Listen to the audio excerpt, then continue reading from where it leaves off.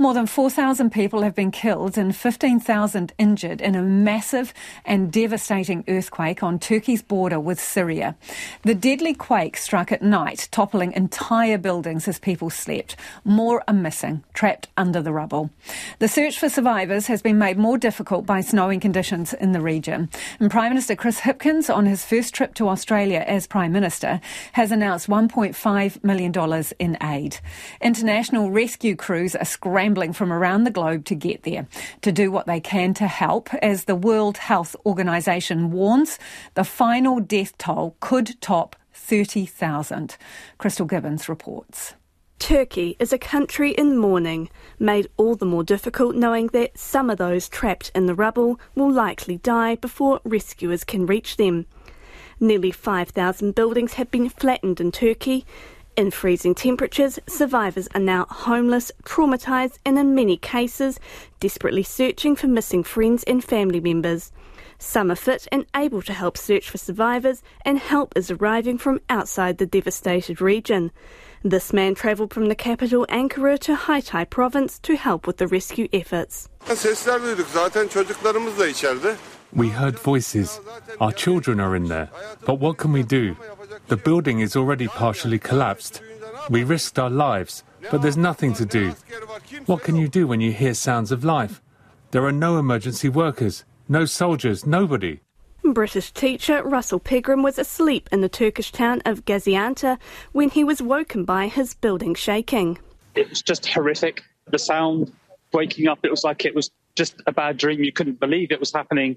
Then just instinctively, we just ran for our lives out of the building. It was snowing, there was fog, the weather conditions were just absolutely appalling.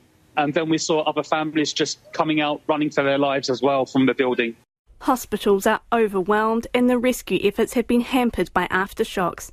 The United Nations Secretary-General has called for an international response, and dozens of countries have promised to help.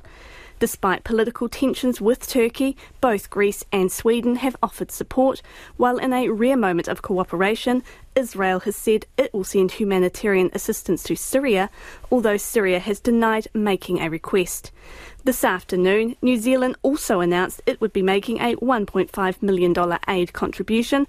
Prime Minister Chris Hipkins took a moment to share his condolences during a meeting with Australia's Prime Minister. I think all New Zealanders will be feeling this because, as a country that has experienced earthquakes and experienced the devastation of earthquakes, I think, our hearts will go out to all of them. Otago University Chair of Earthquake Sciences, Mark Sterling, says the initial 7.8 magnitude quake was comparable to New Zealand's 2016 Kaikoura quake, but there is a stark difference in the fatalities. A lot of damage and a lot of deaths in that area compared with it's the same-sized earthquake happening in Kaikoura.